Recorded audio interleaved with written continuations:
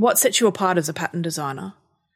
I'm not sure. It's funny because my background, like what I studied in college, my major was art history. So I did a lot of researching, but I took a lot of classes in studio art. And I also took math classes for fun. Oh, right. They were not for a major. They were not for a minor. They were for fun. You're listening to Fussy Cutters Club podcast, a show that gives you permission to cut into the good fabric so you can make quilts you love. And now your host, who believes it's not a crime to love using novelty fabrics, Ange Wilson. Thanks for joining me today. Today I'm sitting down and talking with Amy from During Quiet Time. Amy has been a fixture in the online quilting space for as long as I can remember, which given that I can't remember what I had for breakfast doesn't say much, but she has been around for a while. Amy is a foundation paper piecer at heart. She's the author of 3 books. She is the designer of countless amazing quilts and just a really lovely, quiet achiever in this space. And I don't think we all fully appreciate how much of Amy's work has influenced the design space and the quilting space.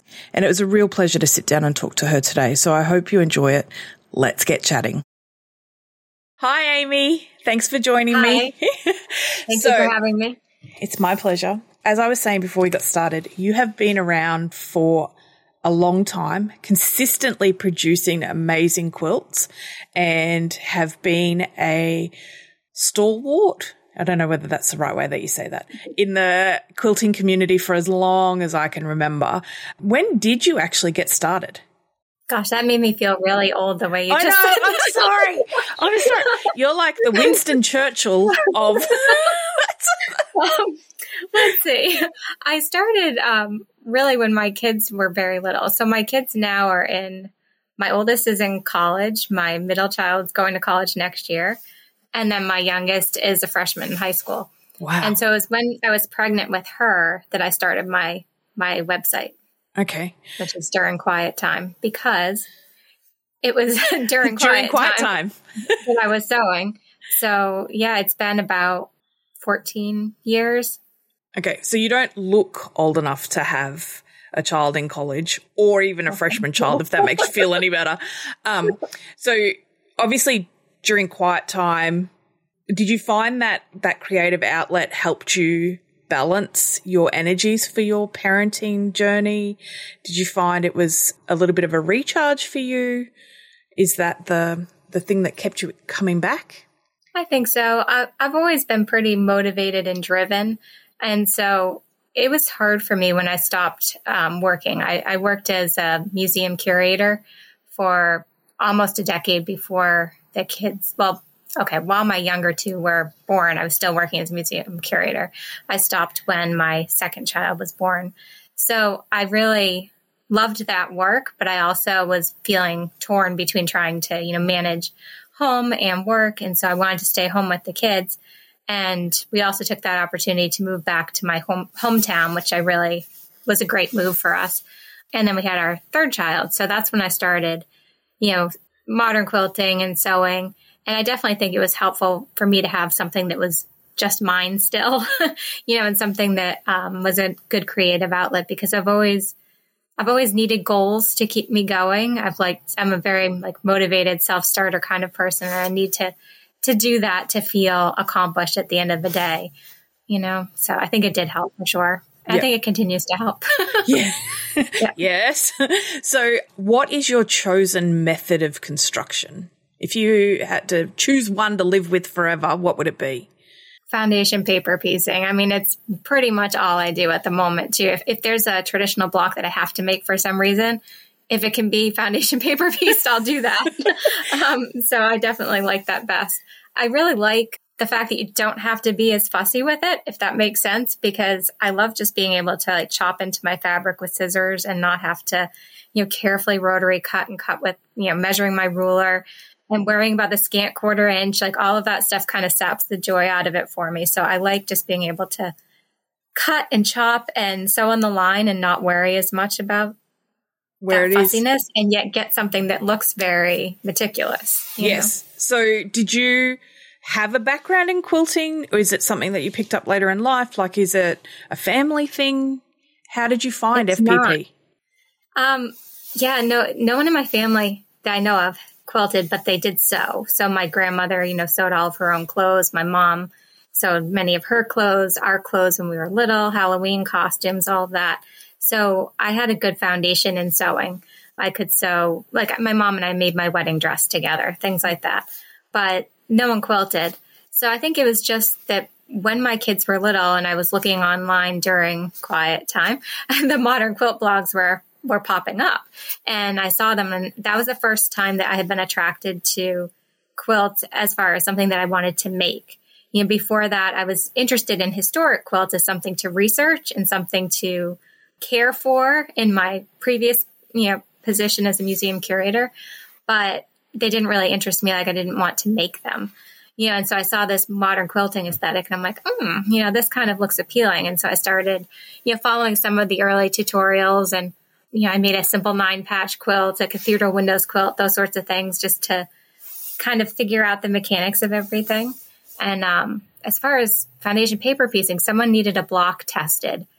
And I was like, sure. I can't even remember now the time what it was.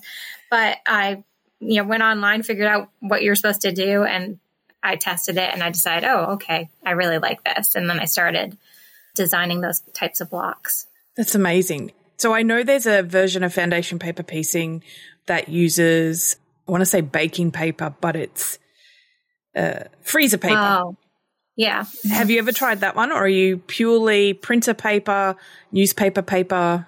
I use printer paper. Yeah. I'm pretty basic as far as, supplies are concerned. I don't like to have a lot of notions and extra stuff. Like, I like the fact that I can just use the paper from my printer. Also, I like the fact that the paper is still in the seam allowances. I think it helps with precision, and you don't get that with the freezer paper method. So that's a really good point. Why I've stuck with it. Yeah. Mm-hmm. So you obviously have written a book called, or I say obviously because it's obvious to me because I got it, but a book called Intentional Piecing. I have a starter question. Mm-hmm. Is there a difference between fussy cutting and intentional piecing? Well, when I started writing that book, my publisher said, there's not a book about fussy cutting yet. I see you do a lot of fussy cutting. Maybe that would be a good topic. And I said that I wanted to do something that was a little bit more than that. And so we started discussing what I meant. And so I think when I think of fussy cutting, I think of like isolating motifs. I think that that's like the first thing most of us think of, just like, cutting a 2.5-inch square and placing the motif in the center, that kind of thing. And I want to talk about other things too, like just choosing the right fabric for your pattern, or the right pattern if you already had the fabric, or how you might use a stripe or a selvage or a border print or a directional fabric, kind of like a whole bunch of different things. So she came up with the wonderful term intentional piecing, which I think really sums up my approach to everything. It's with a lot of intention and a lot of thought. Like I spend a lot of time thinking about what fabrics I'm going to use before I start a project, and, scale of the fabric and color palette and all of those things. So I wanted to kind of put it all together. Yeah. And it's a really great, thorough look at fussy cutting, because I think I come from a similar approach where for me, it's not just about the motif. It's about cutting for color, cutting for placement, cutting for texture. And so all of those things, as an Australian, fussy wasn't a very big thing in our nomenclature. Oh, I can never say that word, in our language. And so I always had a real thing about, I'm not fussy. Fussy always seems like a troublesome, like you're demanding, you're trouble, all that sort of thing. But I found, I don't know what it is, but this thing about I'm going to own fussy. Fussy is I am intentional about it. And so it was when your book came out, I was like, oh, that is such a good grown up term for a technique. It is a great name. Yeah. And then the book obviously goes through a lot. And in that book, correct me if I'm wrong, but the tell me a story block is in that book, isn't it? And so was that your first ever fussy cut based sew along that you did? It was the second one. So the first one was the mosaic story block, which is very, very similar to the Tell Me a Story block, but I had already done that before the book was published. So I wanted something like that, but that I could put in the book, so it had to be new. So I learned some lessons from the mosaic story block and improved upon it to come up with the Tell Me a Story block. Because the whole idea with the Tell Me a Story block is that it's using fussy cutting. The very first piece of fabric you're putting in there is isolating a motif. And then you're building the block around it to tell a story with your fabric choices. So I just thought it'd be a really fun way to approach your fabric stash, to like think about things a little bit differently, not just do the fabrics go together? Because of course you want that still too. Like you want the colors or the theme of the fussy cut to go with the border prints around it. But wouldn't it be fun if they told some sort of story? So I'd choose like a squirrel print for the inside and then the outside some acorns or fall leaves or whatever. And you just make up a story that the squirrel is, hiding its nuts for winter. It can be just that simple, but some people make huge stories and go way, way, way beyond anything I've ever done, which I think is really fun. So basically the mosaic story block had more layers to it. So it required finding more fabrics to go together and work with the theme. And it was kind of hard. Yep. And the center fussy cut was a little bit smaller. And I realized that to incorporate more fussy cuts, it would have helped if the window size was just a little bit bigger. So that's how I developed the Tell Me a Story block. And it's a really popular sew along. Do you run it every year or just certain times of the year? Yeah. What's your goal with Tell Me a Story? It's a variable schedule. It would be nice to say I had a real goal or plan. But because it's something that I just offer as a free swap, that's what it is. It's not really a sew along. It's a swap. I kind of do it when I can conveniently fit it in.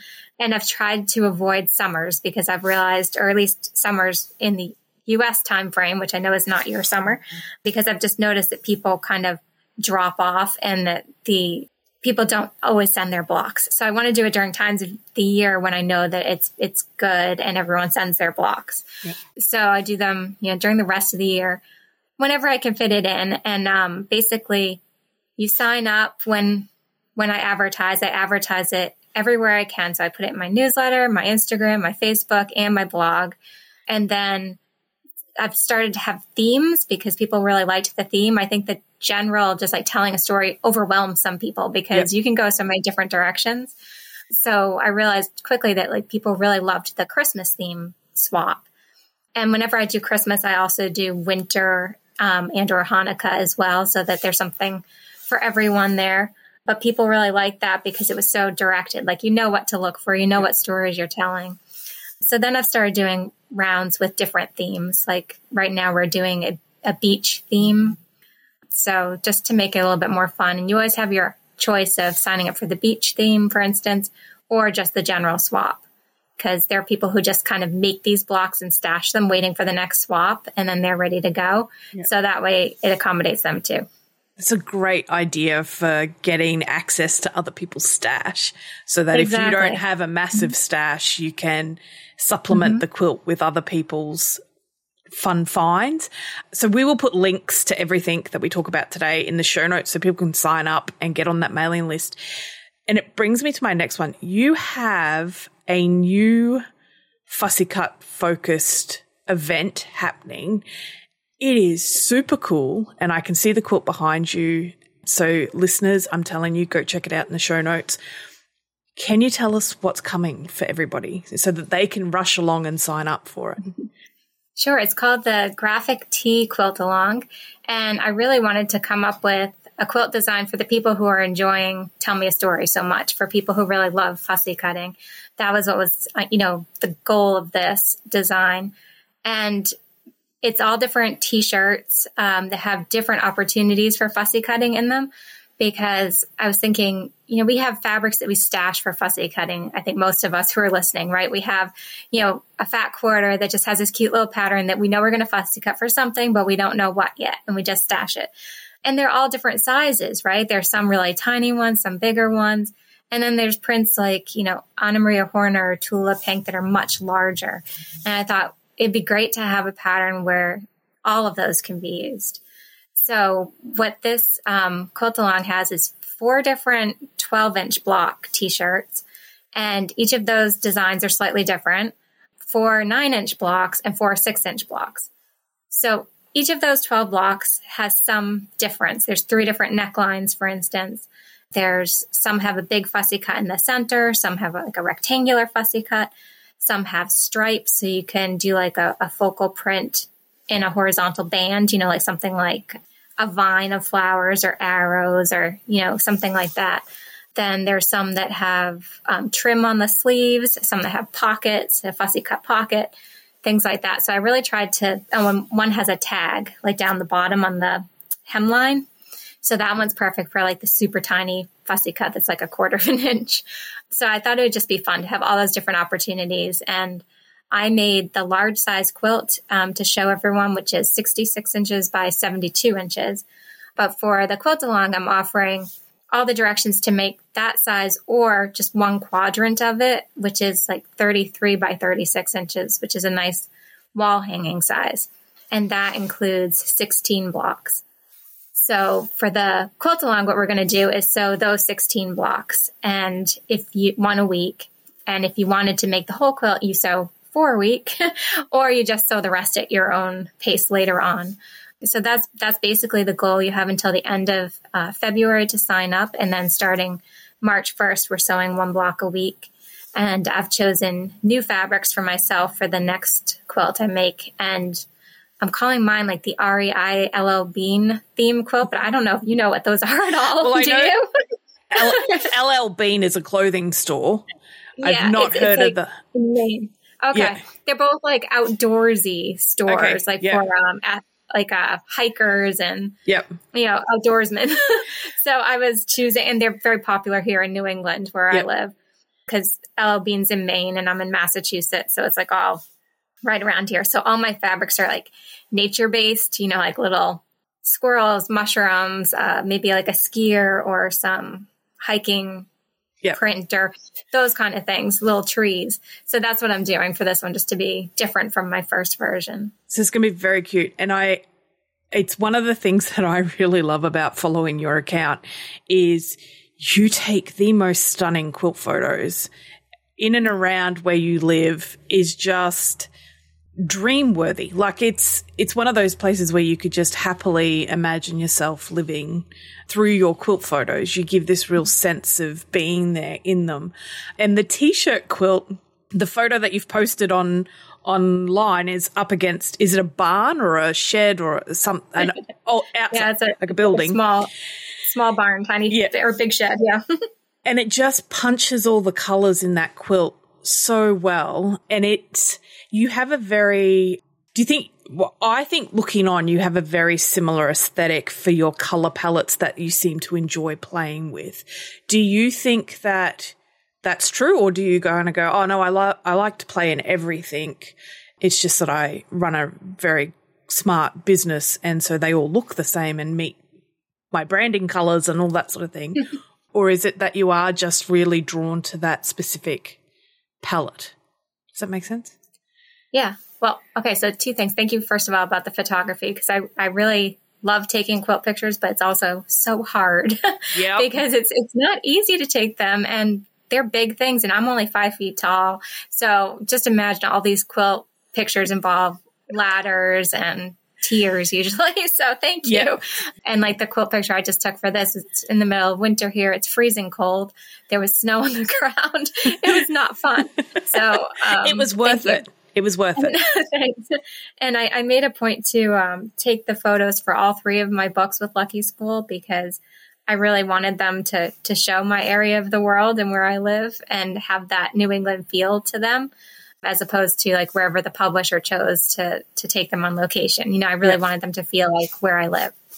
As far as colors, I know I'm drawn to certain colors. I'm definitely not one who has like brand colors and tries to keep a curated feed. I think that would just stifle my creativity completely. I don't try to do that. I just try to stick with things that I like and hope that ends up being coherent in some way. I don't like Crayola bright colors. Like I don't like bright red, bright orange, like lemon yellow, saturated. like Kelly green. Yeah, those aren't my colors. So just about anything else, though, I do use from time to time. And I try pretty hard to choose different colors from my quilt backgrounds to stretch my color palette and stretch my colors a bit. So like for my petal and stem book, for instance, every single quilt had a different color background. Like I don't often actually use like white or light gray for my backgrounds. I did in the t-shirt quilt behind me, but it's not, I often choose a color to try to make it a little bit more challenging and to, force myself to different palettes, but yet somehow they all still, hold together kind of, because I think it's just the colors that I like. Yeah, but I think looking on, you've got a really strong sense of who you are. And so that's reflected in your work. It's not, you're not trying to shop every possible outcome. No. You're doing the stuff that makes you happy. And so it reflects that. And that's a really rare thing to see. And a lot of people, in my experience, when we talk about fabric choices, really struggle with admitting what they like and shopping to what they like, not what they think they should like. And so, I find part of my job is to really try and encourage people to go, just if you buy what you love, you'll always love it. And if you work with what you love, there will be an innate cohesiveness between everything because you love it. So is there designers that you are drawn to, or do you shop like everything, or do you kind of go, I tend to predominantly use this, or are you a bit of everything? I do look around. Well, I use a lot of solid fabrics too. So I kind of have like two personalities in my quilting. One are my more modern quilt designs that are more like graphic and bold and solid fabrics. And then those that are more whimsical, the fussy cut things that we're talking about today. For those, I will shop any brand that has what I'm looking for. Like I made a whole quilt. I don't know if you're familiar with it. That was all coffee cups themed after the Gilmore Girls. I don't know if you remember that. It was quite a while ago, but I used my Rise and Shine coffee cup pattern. And I wanted each cup to tell the story of a different character on the show. And for that one, I had to find fabrics from like everywhere to fit characters. Like I remember I was looking for a motorcycle fabric. I did not have any motorcycle fabric. So I would just buy, whatever worked for that purpose. So I definitely think there are certain ones I love. Ruby Star Society. I like art gallery fabrics. Those are two that I go to a lot for sure. But it can be anything. I love Anna Maria Horner's floral prints. I didn't use any of those here, but I use them a lot for my quilt backings because I like to use pretty florals for the back of my all solid modern quilts. So it gives me a way to, pull in something else I like.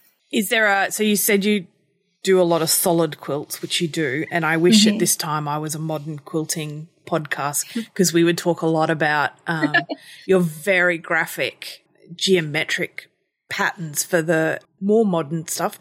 But do you have a solid that you really like?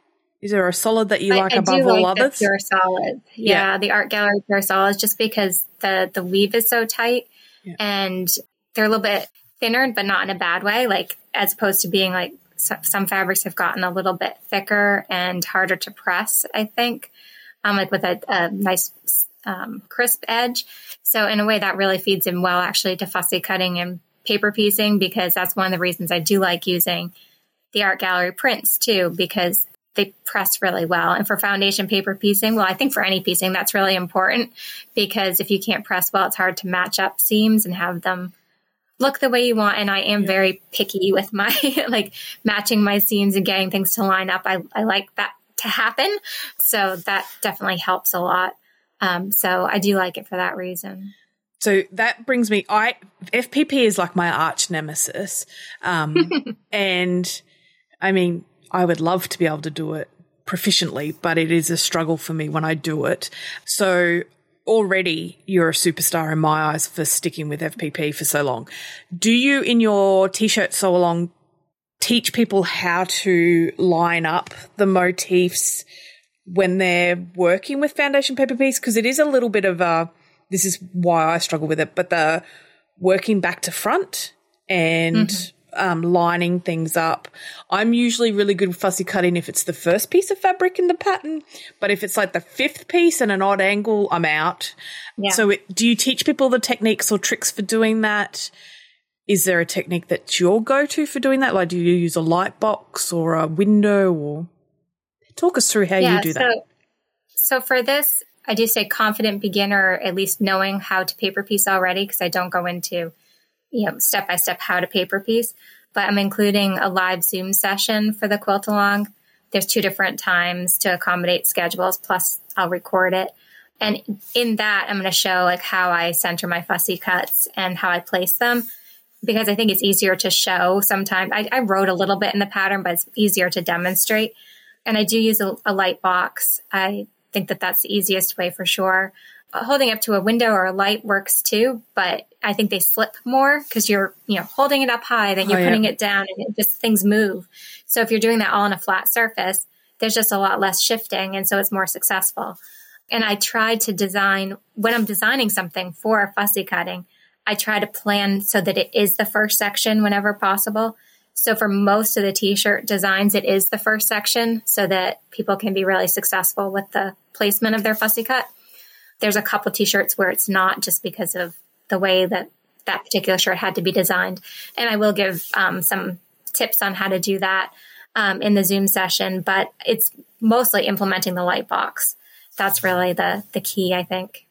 And so is there someone that you look to who influenced the skill set you've learnt, or has it been just trial and error, being aware of what the trends are? Because light boxes really only came into use in the last, well, it feels like the last probably 5 or 6 years. And so do you try and look at what other techniques are using and then see whether that translates to FPP, or do you have to trailblaze and find your own way and then educate your community about it? How do you share those learnings? I think that's where it was kind of nice that I taught myself how to foundation paper piece, because I didn't really learn the typical technique. Like, I don't use an out-of-quarter ruler or things like that. So I definitely have my own method for paper piecing that I really think I finessed, for lack of a better word, while I was writing intentional piecing. Like, it's kind of when I kind of pulled it all together in order to keep my fabrics directional while paper piecing, because that's really a bit of a trick.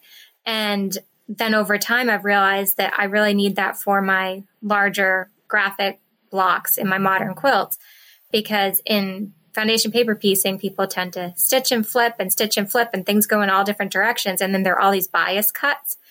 And that's not a big deal when you're working on a tiny block. And so I think a lot of the foundation paper pieced patterns, like a decade or more ago, were tiny blocks, like with lots of little star patterns and things like that. And it didn't really matter. There was so much stitching in them that they weren't going to get skewed when you went to quilt them, right? When you took the papers out. But with some of my large blocks, they have huge sections. And if you take the paper out and they're bias cut, you're going to have a big mess on your hands when you go to quilt. So I realized that, learning how to paper piece while keeping my fabrics directional also meant keeping them on grain. So, and allowing me to fussy cut. So my method does all of that. And that's what I tend to teach when I teach workshops or my online workshops, is like how I go about doing that using a light box. Which is really good, because a lot of, there's a trend at the moment that anyone can be a pattern designer, which is true. Anyone can be a pattern designer. But the truly good pattern designers will teach you the reason why you do it in a certain method, and will take that method into consideration when designing their patterns to save you trouble further down the track. And so it's one of the reasons why I think you've had continued success, is that consideration of the end product for the person using your patterns is evident in the work that you do. And so I guess the thing, when you started writing patterns, did you have any you were a museum curator, which I kind of go, don't fully understand all the things that are involved in that, but is it a technical thing? Did you bring those skills into the pattern writing, or is it that you had frustrations doing patterns and using other people's patterns, and so you wanted to make sure that your customers didn't have that? What sets you apart as a pattern designer? I'm not sure. It's funny because my background, like what I studied in college, my major was art history. So I did a lot of researching, but I took a lot of classes in studio art. And I also took math classes for fun. Oh, right. They were not for a major. They were not for a minor. They were for fun. Because I liked, having my brain thinking in different ways. Like if you're in the library doing all this research, sometimes and you're looking for an answer that you aren't going to find. Sometimes it's nice to just go do a math problem that you get the answer and you're done. So I liked balancing my work that way. So I definitely have like an analytical mind as well as a creative mind, I think. I think that maybe that's a little bit rare to have both of those sides kind of weighing equally. So I do tend to think pretty technically, I guess, like while I'm writing a pattern, I try to be very concise because I know like lots of extra words are just room for error and people don't want to read them all. So I try to be as concise as I can. I try to design, like when I design a paper piece pattern, I really think about the lines that I'm drawing and where the best places to put them and where they're going to have to join together and how could I make that easier. And I've gotten so much better at that over the last decade. Like my earlier patterns have a lot more pieces than my current patterns do now because I've learned how to refine that. Yeah. So I think I just like thinking that way. Like it's a bit of a game, like how I can do that a little bit better each time and try to have a better end product. And I think it's reflective. I mean, earlier you were like, oh, I have a split personality between doing modern quilts and fussy cut quilts. But you've just said then, I like the challenge and I like to move my thinking around between different disciplines. And I think that's reflected in what brings you joy in your creative process. I guess if someone was to start, they've never heard of Amy Friend, they've never been on the During Quiet Time website, and they want to get involved with you, where's the best place to start? Is it the T-shirt quilt that's coming up? Do they buy your book? Where would you want them to start with their introduction with you? So on the very bottom of my main page of my website, there's a sign up for my newsletter link.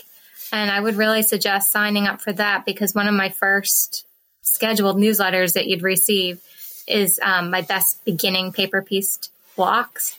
And that includes, the like 3 or 4 standalone patterns. So I wouldn't send someone to buy a book necessarily right off the bat because they might not want to do that much. Just a couple of less expensive patterns that are good for beginners. But I do also direct people to the Tell Me a Story block, which is in my book, which does require buying the book, unfortunately. But Intentional Piecing has step-by-step diagrams for sewing the Tell Me a Story block, and I made a YouTube video going through each step of that. So I think those two combined are a really good teaching tool. And so many of my followers have learned to paper piece from that combination that's probably my favorite way to tell people. But if they don't want to make the book purchase, there are some other single block patterns that I recommend. But I think that's a fun one for sure, because then if they get involved in the swap right away too, then they're addicted because they're making friends who are sending them mail, and then they want to, sew their blocks as well as the people who are sending them to them. And it's like a whole swapping culture. Well, they get the community. Really yeah. Yeah. So just before we finish up, I'm going to circle back to the T-shirt quilt along because I am obsessed with how cute they all look.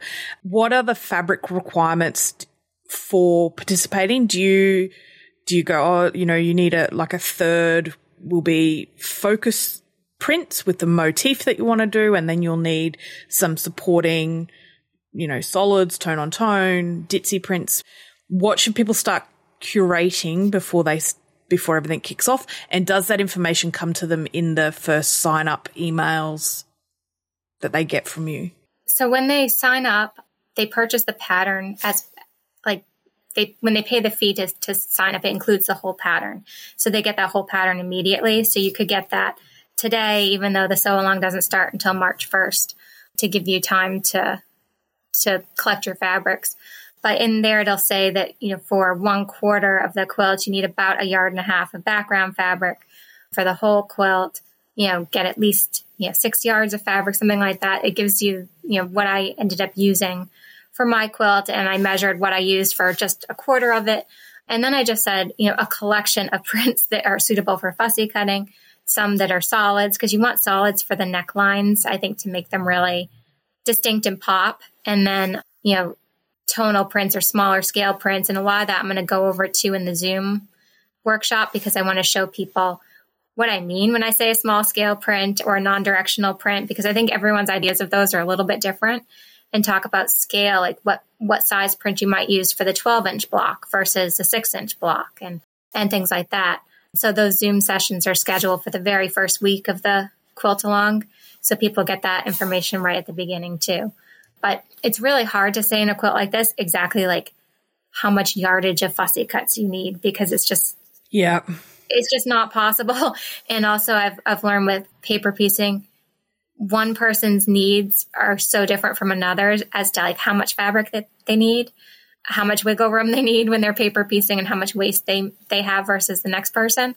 So most of my patterns will say, like this much of this color, this color, this color. But for a pattern like this, it's just a little bit too difficult to get down to that level. I feel your pain, because that's the question people ask me. Like, how much will I need? And I'm like, well, are you going to fussy cut? And then you got to go, how big's the repeat? How many do you get in a quarter? How many do you get in a half yard? So, it is a real but to me, that's the fun, right? Because I look at fussy cut fabric like an antique treasure hunt. Like I get so excited when I find a print, and I love going to local quilt shops and having a look and going, oh, that print will work as a fussy cut for this, and because every fabric is not fussy cut friendly, it's like a little adventure every time you go in there looking for stuff. So I guess the other question I have for you, and it has just left my head, and I was like, damn it, that's this is the problem with my baby brain that's still going 11 years after the baby turned up.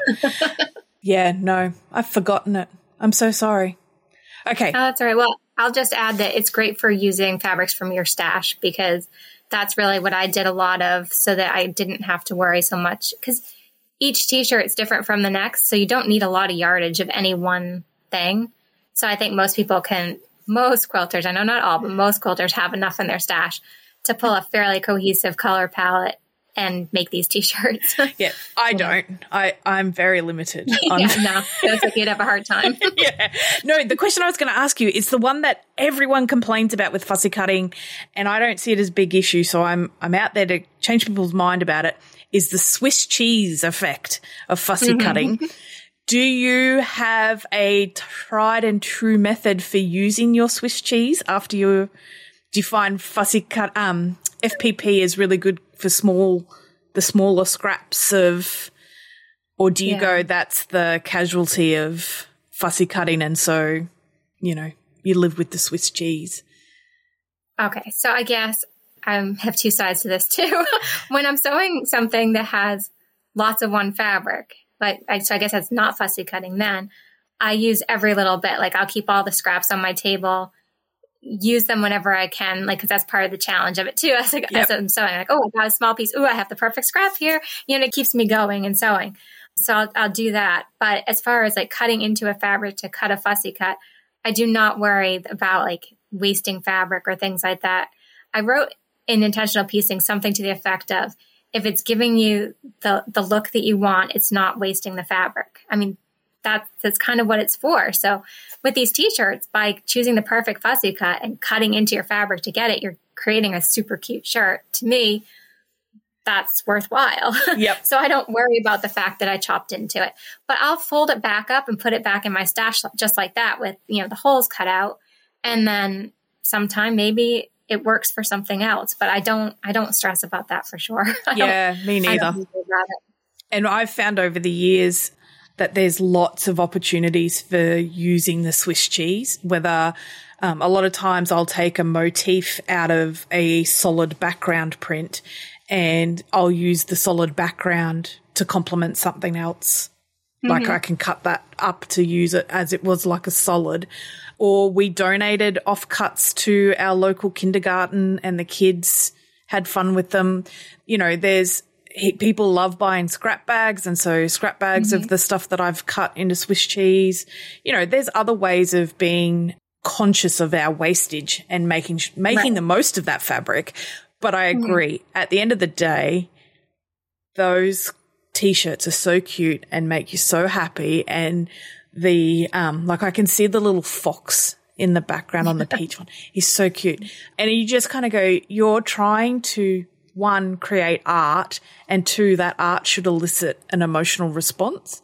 And so it's a small price to pay to make something that when someone sees it, they smile, or it reminds them of their childhood, or reminds them of their aunt or their nana, or something like, they've just got to use the good stuff. Yeah, it's so much more wasteful, in my opinion, to leave it on the shelf and never use it because you don't want to cut into it, right? So I'd rather cut into it and leave a hole or two than leave it there and possibly have it fade or something like that where it's not, usable anymore. Yep. Or heaven forbid something happened to you and you never get the opportunity to cut into it. And that would be so devastating. But yes, I thank you so very much for your time today. I thank you for the insight into your process, and on a completely sentimental level, I thank you for everything you've done in the quilting space that encourages people to love our craft as much as we do and to stay there.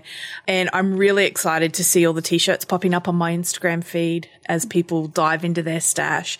And again, we will have all of those details in the show notes so people can sign up and start making T-shirts. A great one, I was thinking about this the other day, we got some leftover baby clothes from our son, and I was like, the T-shirt project would be so cute to do it because I could make his little shirts. But yes, so heaps of opportunities to use stuff you love. So thank you, Amy. Thank you so much. Thanks for listening to the Fussy Cutters podcast. Enjoyed listening? Why not subscribe so you'll never miss an episode?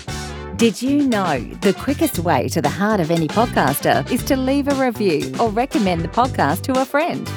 It's true, it is. Until next week, get out there and fondle that fabric.